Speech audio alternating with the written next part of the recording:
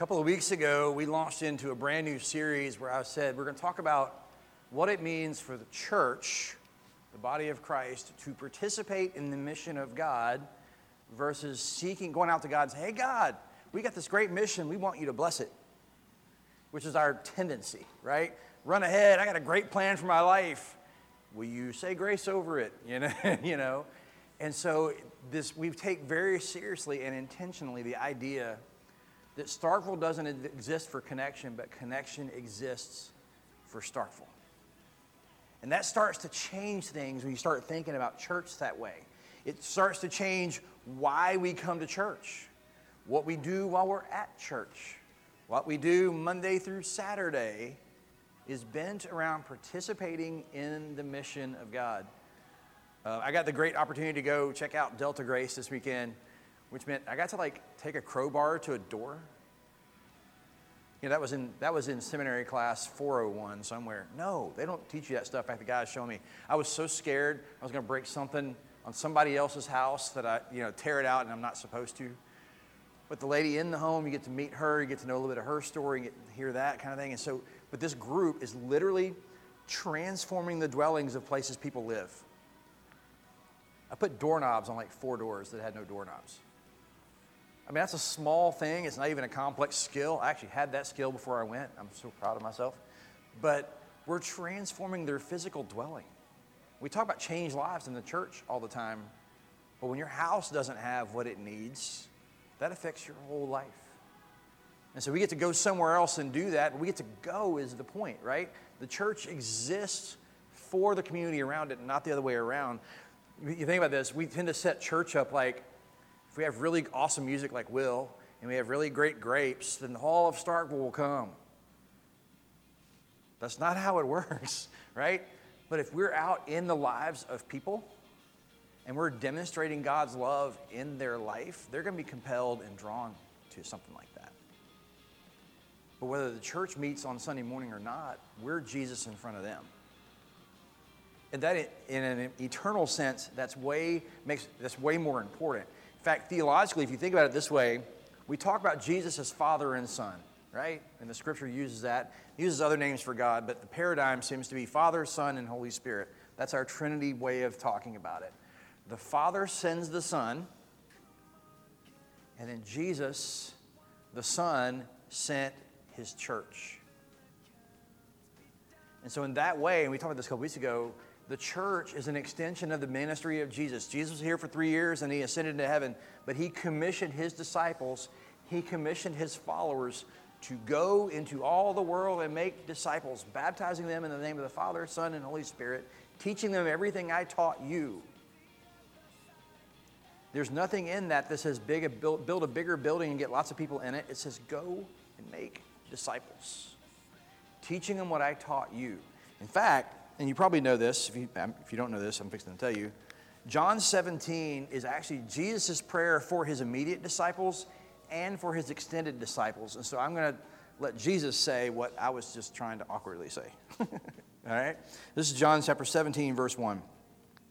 After Jesus had spoken these words, He looked up to heaven and said, Father, the hour has come to glorify your Son, so that the Son may glorify you. Since you have given Him authority over all people to give eternal life to all who have been given to Him, and this is eternal life, that they may know you, the only true God, Jesus Christ, whom you have sent. I glorified you on earth by finishing the work that you gave me to do. So now, Father, glorify me in your own presence with the glory that I have had in your presence before the world existed. I have made your name known to those whom you gave me from the world. They were yours. You gave them to me, and they have kept your word. Now, they know that everything you have given me is from you.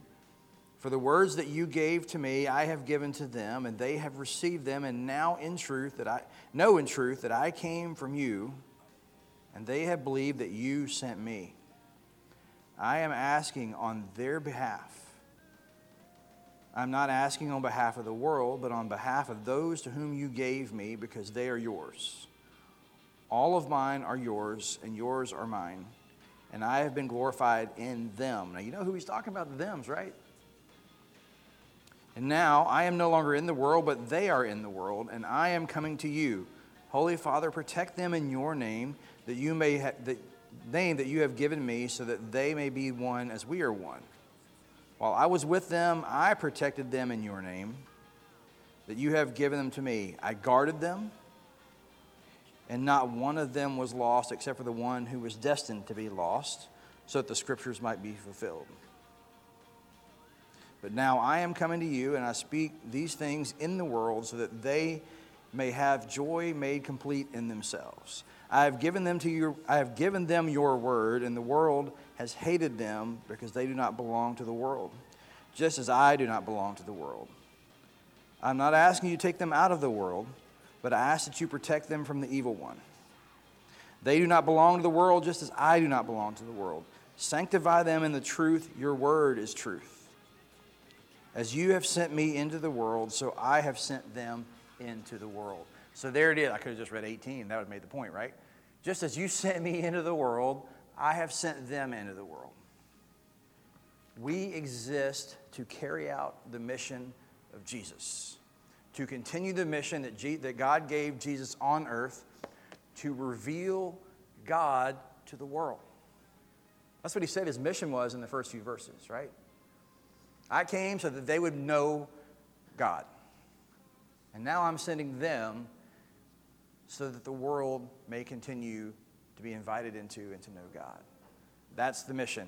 So think about the implications of that. Then you get to Acts 2:42, which has kind of been our theme verse for this whole series. I didn't write it down, so I'm going to have to go to it. Acts 2:42.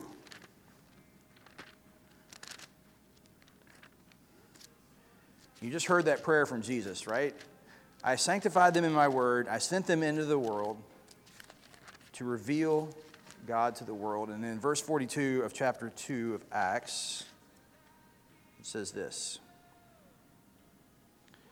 that they devoted themselves to the apostles' teaching and fellowship, to the breaking of bread and prayers. They devoted themselves to the apostles' teaching and fellowship, to the breaking of bread and prayers. Sanctify them in your word. And then when Luke is describing the early church, they were devoted to the apostles' teaching. Now, there's several practices in that passage, and that's where we're actually going to go with the basics of the church, right? If we're going to participate in the mission of God, then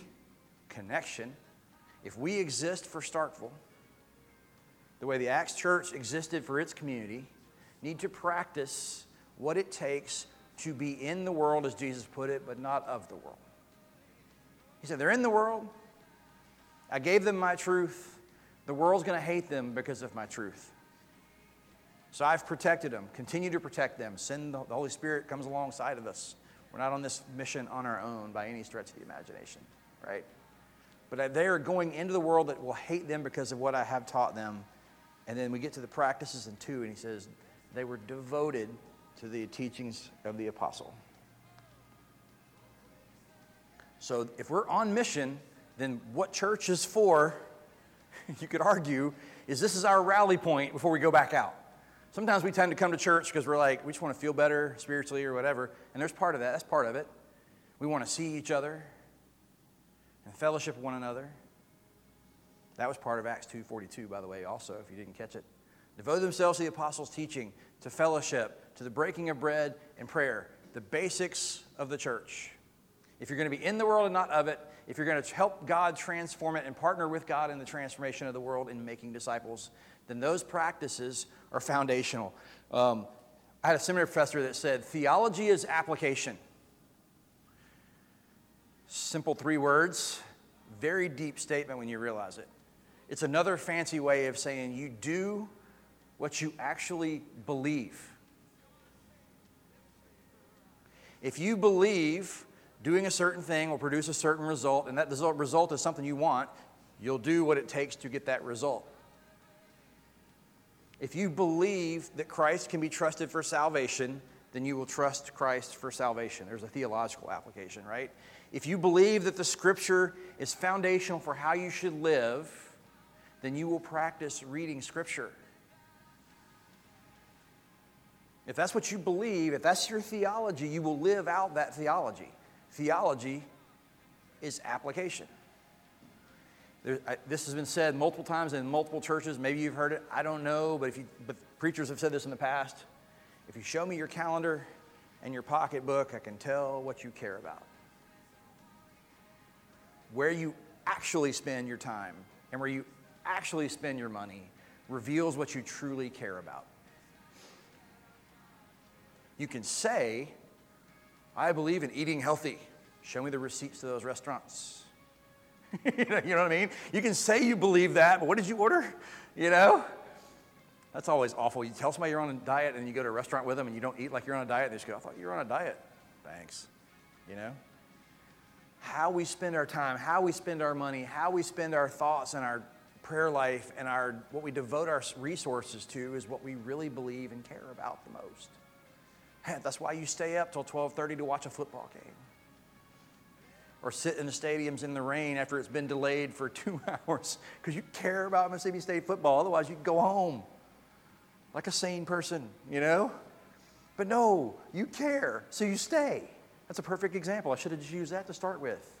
Nobody sits through a 2-hour rain delay unless they want to see the end of the game, right? John 17:14 says, the world will hate the church because of Jesus' word. So therefore, because of Jesus' words, right? So our grounding in Scripture is foundational to our practice of being on mission. But Jesus has warned us in John 17, the world's going to hate us because of what the content of those words are. The Scripture, frankly, is offensive. Wait, I'm a sinner? Yes. Wait, I can't live the way I want to? Yes. You're pushing your beliefs on me. No, I'm not. This is telling you how we should live. Read this. James calls this a mirror, right? He calls the Scripture a mirror. Why does he call it a mirror? Because when you look in it, you see all the imperfections. Or perfections, depending who you are. You know? But when you look into a mirror, it reveals what you really look like. When you look into Scripture, it reveals what your heart really looks like. And some of us don't like to be told what our heart really looks like. Me included. Sometimes I read this and I go, really? I got to do that? That's awful. I'm a pastor and I still have a hard time. None of us are perfect. We're gonna see a blemish in the mirror. That's okay. It's okay. That's why we have a body of believers who can help us be the mirror and go, hey, did you see where this is this? I thought you were on a diet. You know? That's the conversation, right? Hey, I did that again. I thought you were on a diet. Oh, maybe not. I'm not on my diet from sin very well this week. I don't know. In other words, the Scripture is going to show us where we need to shift and change. But we don't do this journey alone. We do this with the rest of us. And we do this with a world that needs to see themselves in a mirror as well. If they don't have a mirror, they don't know. If they don't read this, they have no idea where they stand. And they think all there is to life is a bigger paycheck and a bigger bank balance and a bigger house because there's nothing else. What we have is hope. Let me ask it this way. This will be very fun. Why is the grounding in Scripture important? Why is the devotion to Scripture important?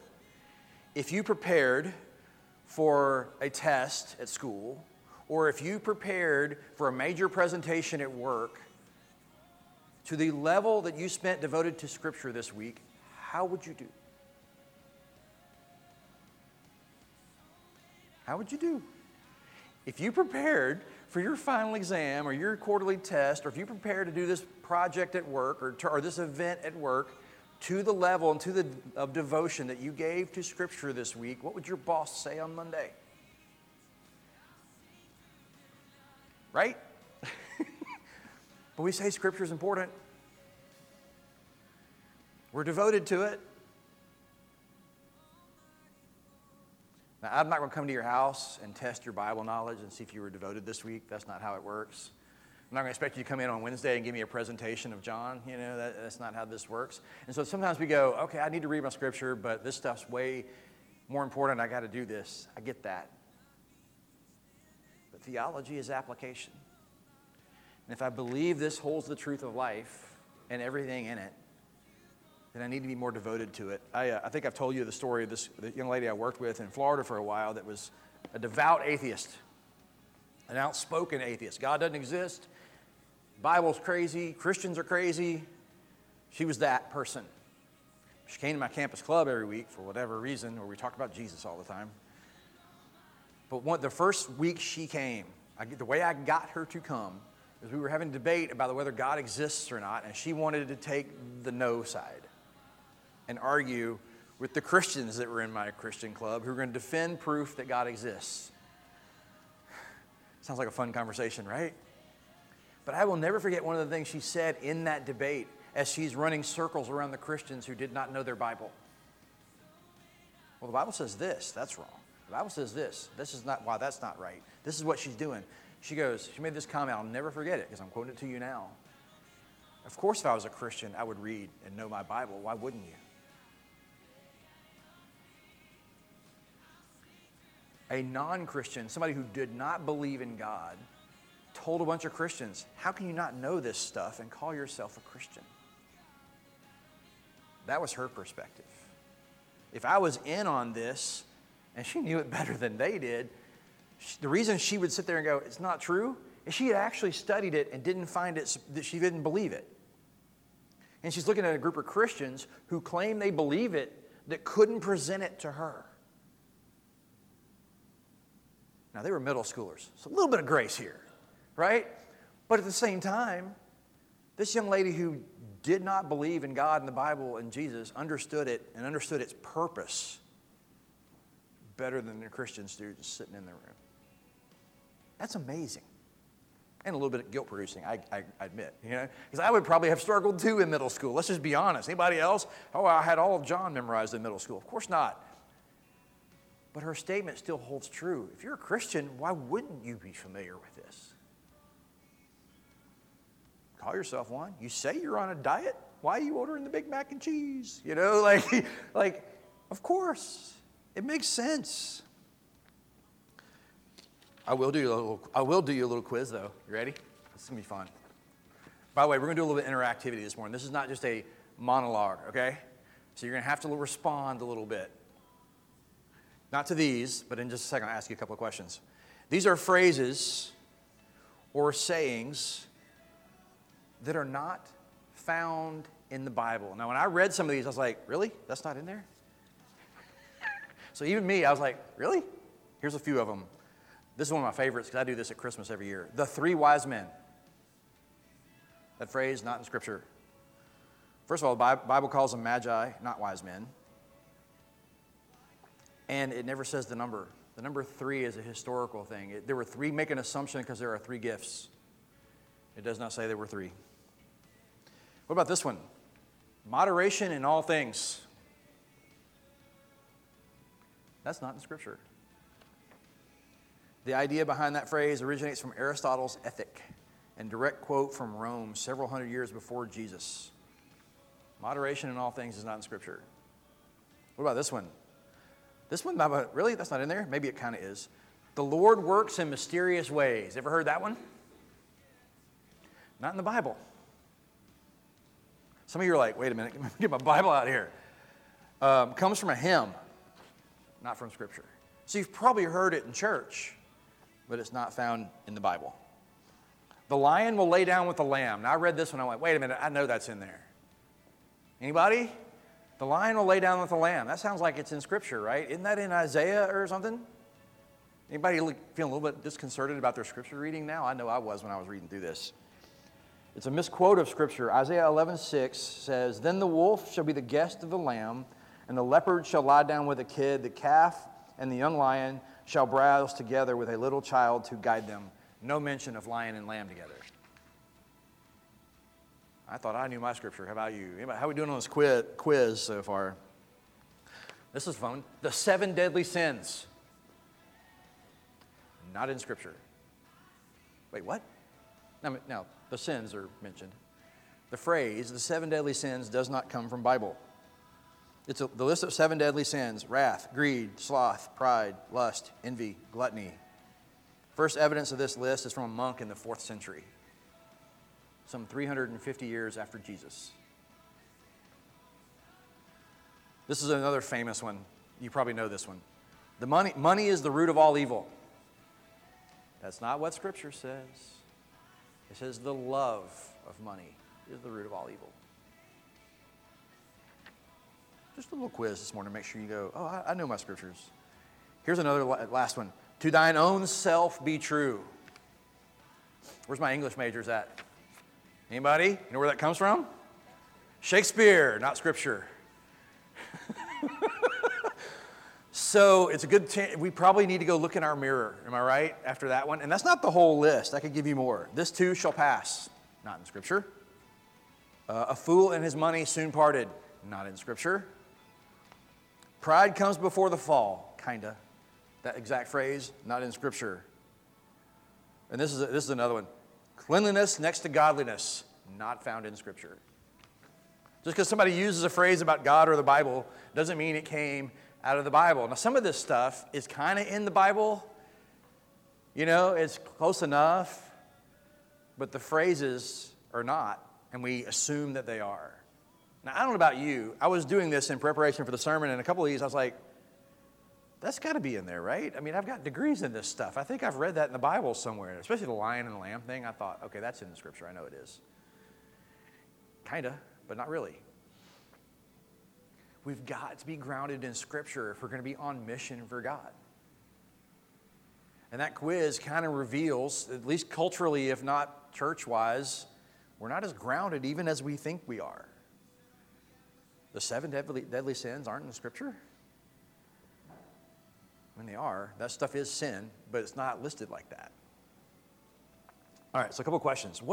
Help me out a little bit, because we're talking about Scripture, right? We're talking about, now that I've made you feel very unfamiliar with Scripture, maybe, what has your experience with Scripture been like? And that's not a rhetorical. What has your experience with grounding yourself in Scripture been like?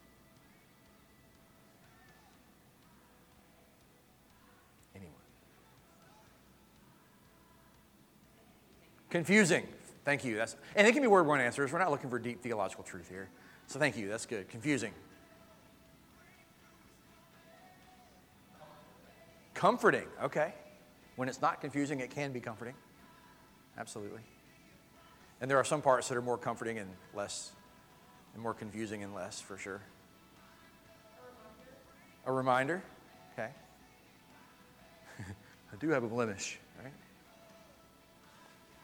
What's most difficult for you when it comes to Scripture?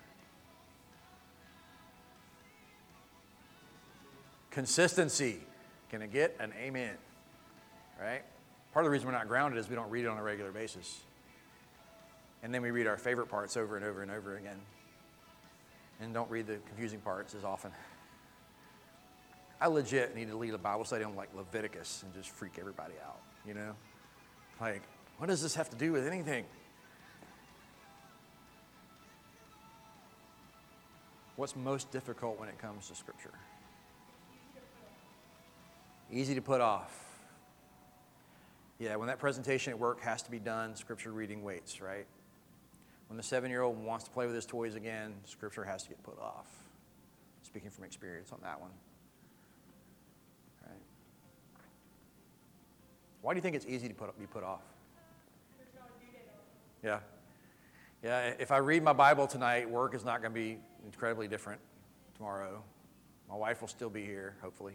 You know, like there's no real, Jesus doesn't sit down with you at 10 o'clock at night and go, what'd you read today? And quiz you so there's something to press you, you know? So it becomes a lower priority. It's something we can do. We just never quite get around to it because we let everything else crowd it out. Anything else difficult about Scripture?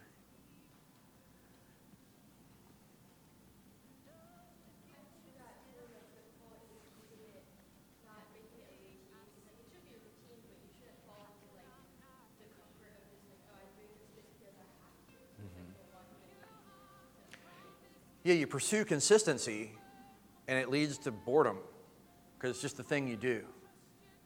And I'm reading it just to check off a list. Okay, I did my quiet time today. I'm a good Christian. I was good for Jesus today. I did my chores.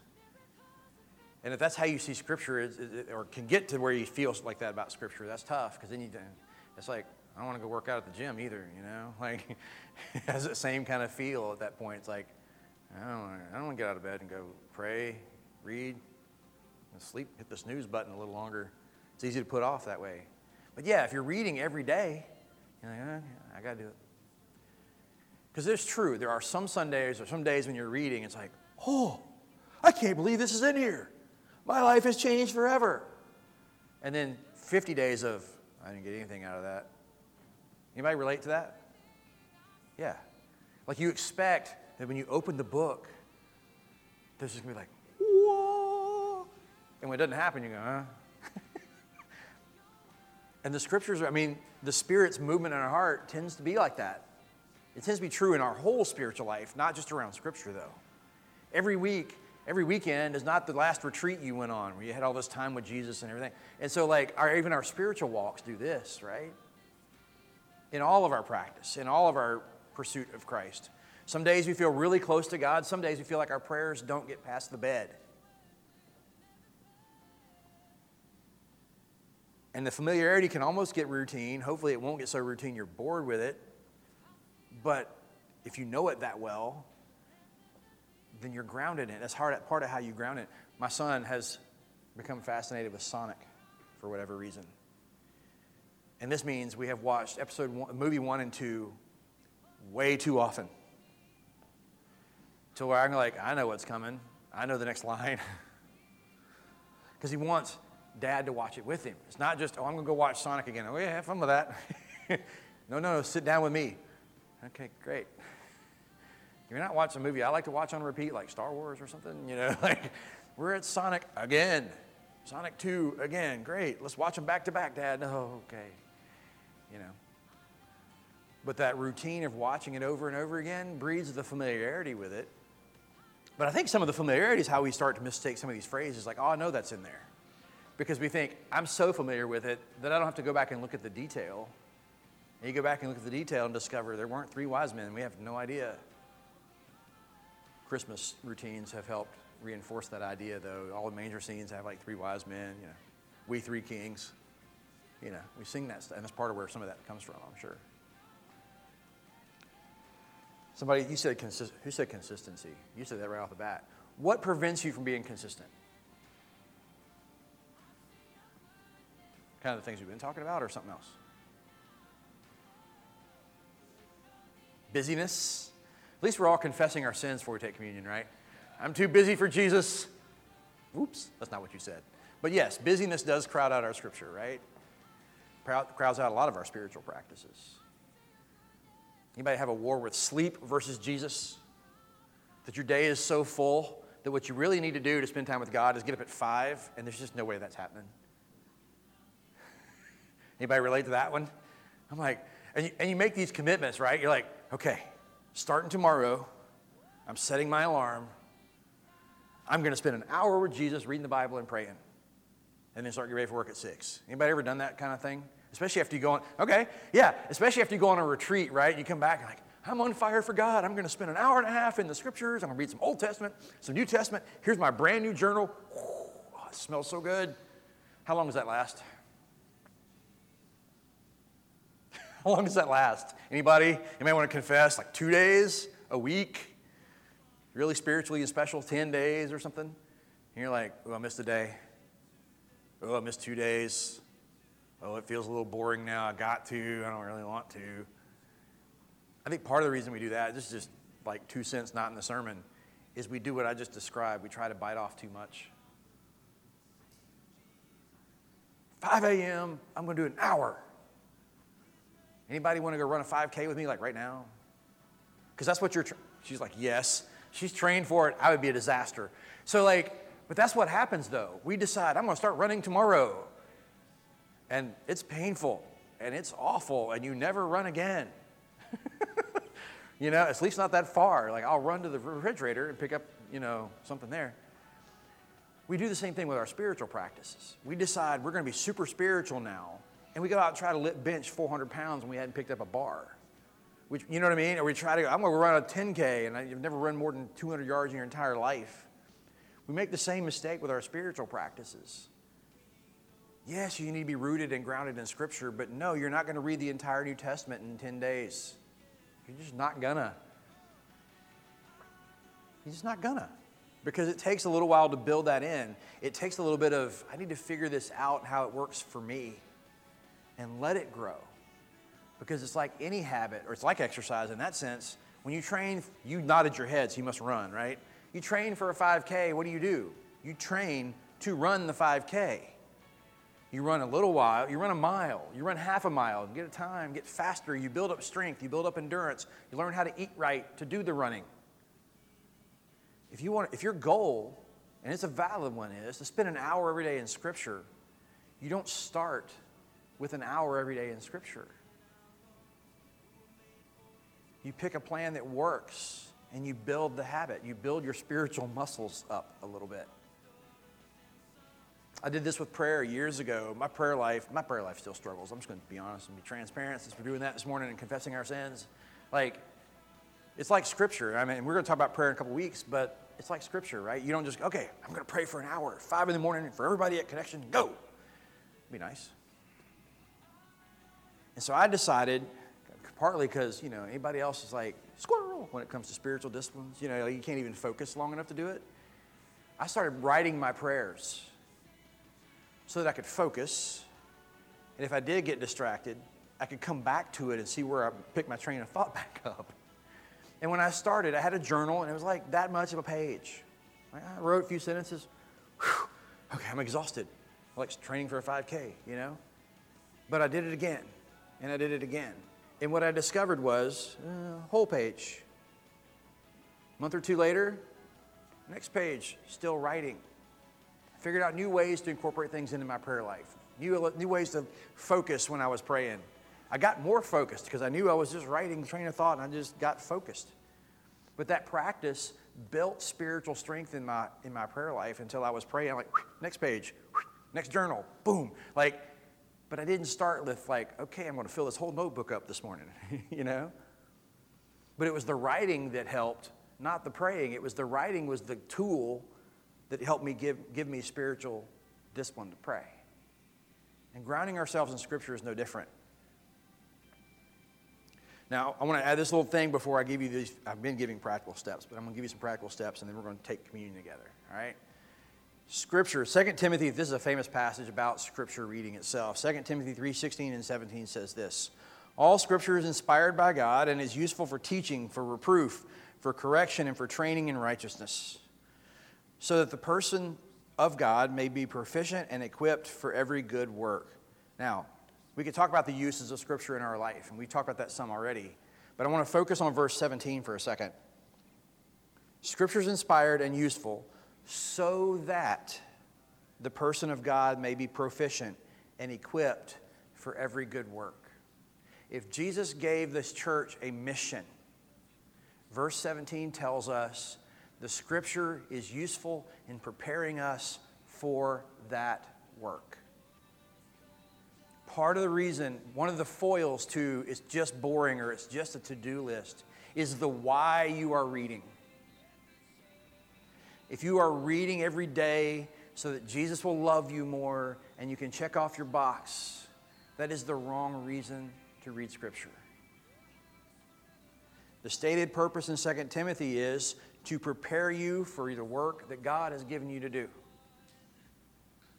We do our spiritual disciplines, we do our spiritual practices for the sake of others, not ourselves. When you realize that even coming to church on Sunday or reading your Scripture is to prepare you to be Jesus in front of somebody else, the importance meter goes way up. If I'm reading it to get some information, that's a good thing. It's not a bad thing. If I'm reading it to check off my to-do list spiritually so that Jesus will love me more, that's not going to motivate you the way when you realize if I know Scripture, then I can tell somebody about Scripture. If I'm grounded in Scripture and it changes who I am, I'm better at being Jesus when I'm out in front of somebody else. I am reading for their sake, not mine. As pastors, it's very hard to read not for sermon. When I'm reading personal quiet time, it's like, ooh, sermon. It's hard not to do that, right? But when reading Scripture, I am trying to change myself for the sake of others. Remember, I said our purpose in being a church on mission is that connection exists for Starkville, not the other way around. Read Scripture like you exist for those around you, not for what you're going to get out of it. This is probably a whole nother sermon series, but unfortunately, we tend to treat church like it's for me. Like you've heard people say this, I'm not getting fed spiritually, so I'm moving on to another church. Maybe you've said that, and I don't mean to step on your toes, right? Or I'm not getting anything out of it, or they've got great programs, so I'm going there. Now, part of that's our culture, right? We have everything on demand. We have everything on stream. Pay your $20, you can watch the movie whenever you want to watch it. That's why we've watched Sonic 20,000 times, right? It's on demand, it's available to us. And what that unfortunately does is wire our brain for church exists for me to consume. And while consumption is important for our spiritual growth, the church exists for the world, not the world for the church. Does that make sense? And so if we come to church looking for what's in it for us, and only what's in it for us, then we're missing the mission that Jesus gave us in John 17. Just as you sent me into the world, Father, I have sent them into the world, not the church building. In verse 17 of 2 Timothy 3, so that the person of God may be proficient and equipped for every good work, to do the work that God's given us to do. Now you're not reading to get another little holy whoa. Now you're reading to go, okay, the Bible says I'm this, but I'm really this. I need to become like this so I can be like that for them. Or I'm reading Scripture to go, I really need to be able to explain that to the little girl in my middle school club that didn't understand Jesus. And she's got an answer for why that she doesn't trust Scripture. I need to be prepared and efficient and prepared to answer that when I talk to her. Now I got to study. You'll never study your Scripture or understand Scripture like when you're trying to explain it to somebody who doesn't go to church. Because you start reading it with their eyes and go, why does it say that Jesus did that? And you start to see it from their side of you, and you go, wait, I need an explanation for that. Now I got to do some search. Deep spiritual truth, Google is your friend. To a degree. But there's almost an answer everywhere for anything. Why is this in the Scripture? Or if you know the Scripture, but you don't know the Scripture, if the building's going to fall in or something. If you know that the part of a Bible verse, like that one I just read from 2 Timothy, all Scripture is God-breathed. Where is that in Scripture? You can literally just type, all Scripture is God-breathed, and Google will tell you where it is.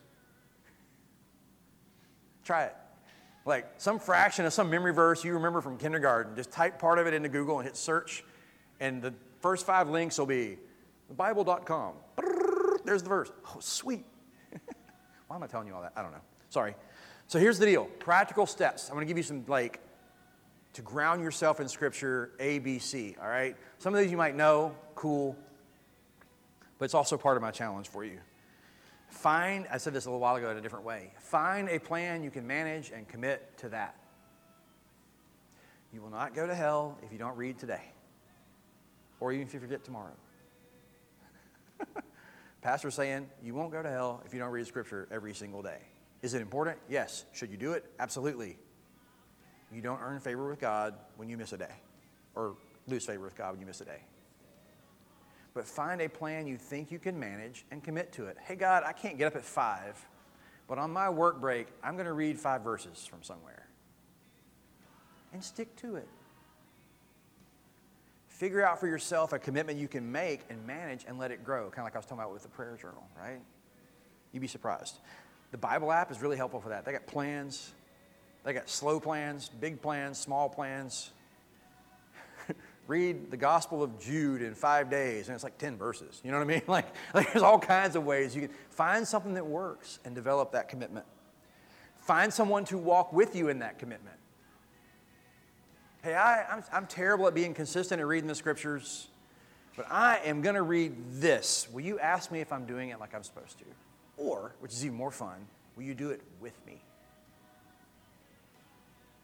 Will you do it with me? Hey, I really need to read Scripture more. I'm going to read this much in this time frame. Will you just ask me about that once a week to keep me on track? to remind me to catch up again, whatever how that works. And can we go to lunch like once a week and talk about what we read? That'd be really cool.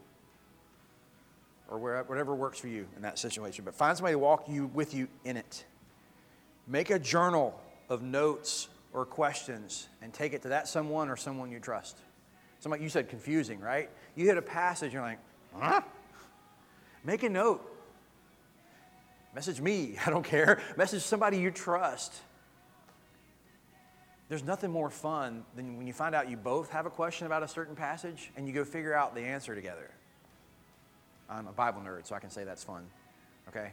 But it's really cool when you dig into Scripture together. And you may both go, we still don't know why, but at least we dug into Scripture together, Make a note, make journals. I need to ask Charlie about that one. The youth group at church, for whatever reason, have been asking me repeatedly, because I threw out this little tidbit, how do dinosaurs fit in the Bible? And I have like a pet theory and I have some scripture behind that. And so they've been driving me crazy about the answer to that question. So I got to go talk to one of the small groups about it at some point. So I'm going to put all those practicals into play here, right? Sorry, we killed a bunch of trees on your chairs today. I don't know if you noticed that or not. There's handouts are us. Sorry about that. One's for communion. One is for what I'm about to tell you. And one is for the project that we're working on to be for Starkville, with our mission project that we're raising supplies for. So you can take that with you and look at it. I did the homework for you. I did the Google search for you. What you have on your chair is 30 days through the Gospel of John. It's a reading plan. If you're like, Charlie, I'd like to be more grounded in the Scripture, I have no idea where to start. A gospel is always a good place. The Gospel of John is a great read. And there's a 30-day schedule for how to get through it in a month. Check the little box. I'm telling you as your pastor, that's my plan starting tomorrow. So if you want to join me in that, I welcome you to do so. I'm going to be reading John for the next 30 days by that schedule. I gave you a copy of what I'm reading. If you have questions, if you want to go to lunch and talk about it, cool. If God opens the Scriptures and you go, whoa, like I was talking about, share it with me. I'd love to know. I might make you share it with Connection. But share it with me. I want to know. I won't do it without your permission. But I'm inviting you into a Scripture reading together as a group. Does that make sense? And there's the plan. I tried the Bible app. It was all like devotionals and stuff, and 2 weeks. And I'm like, no, we don't want it that intense. We got a little more space. 30 days, Gospel of John. We're reading it together. And you can do all the things I just said. There's your plan. It's manageable. Somebody to ask you about it, I'll ask you about it next week. Make it easy. And make you a journal, and we'll talk about it and read the Gospel of John together. We got to be equipped for the work that God's given us. We don't have to read every day, but we have to be devoted to the apostles' teaching the way the early church was so that we can be Jesus to the world. We don't have to have it all memorized. That's what Google's for. But we've got to be grounded in Scripture to give the world hope. Let's pray. We're going to take communion together this morning, and I'll have further instructions for that. Okay? Dear Heavenly Father, we are so happy to be in your house this morning. To have coffee, to be next to each other, to be on this journey together. Help us to ground ourselves in Scripture. Make the Scriptures alive for us. Not a checklist, not a to-do list, not a burden, but a source of truth, a source of life, a source of hope, and something that empowers and equips